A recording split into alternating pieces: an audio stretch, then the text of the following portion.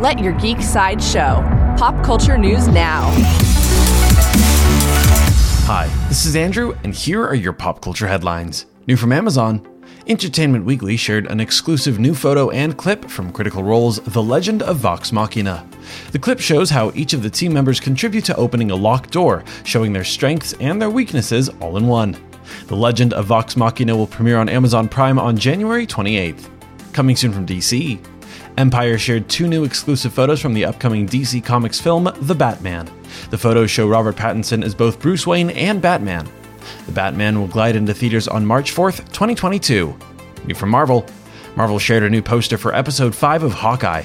The poster shows Yelena Belova in front of a bullseye decorated with Christmas lights. Hawkeye's season finale premieres on Disney Plus on December 22nd.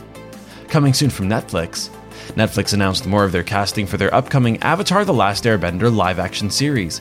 Elizabeth Yu will play Azula, Mariah Zhang will play Suki, Yvonne Chapman will play Avatar Kyoshi, Casey Camp Horonek will play Gran Gran, and finally, Tamilyn Tomita will play Suki's mother Yukari.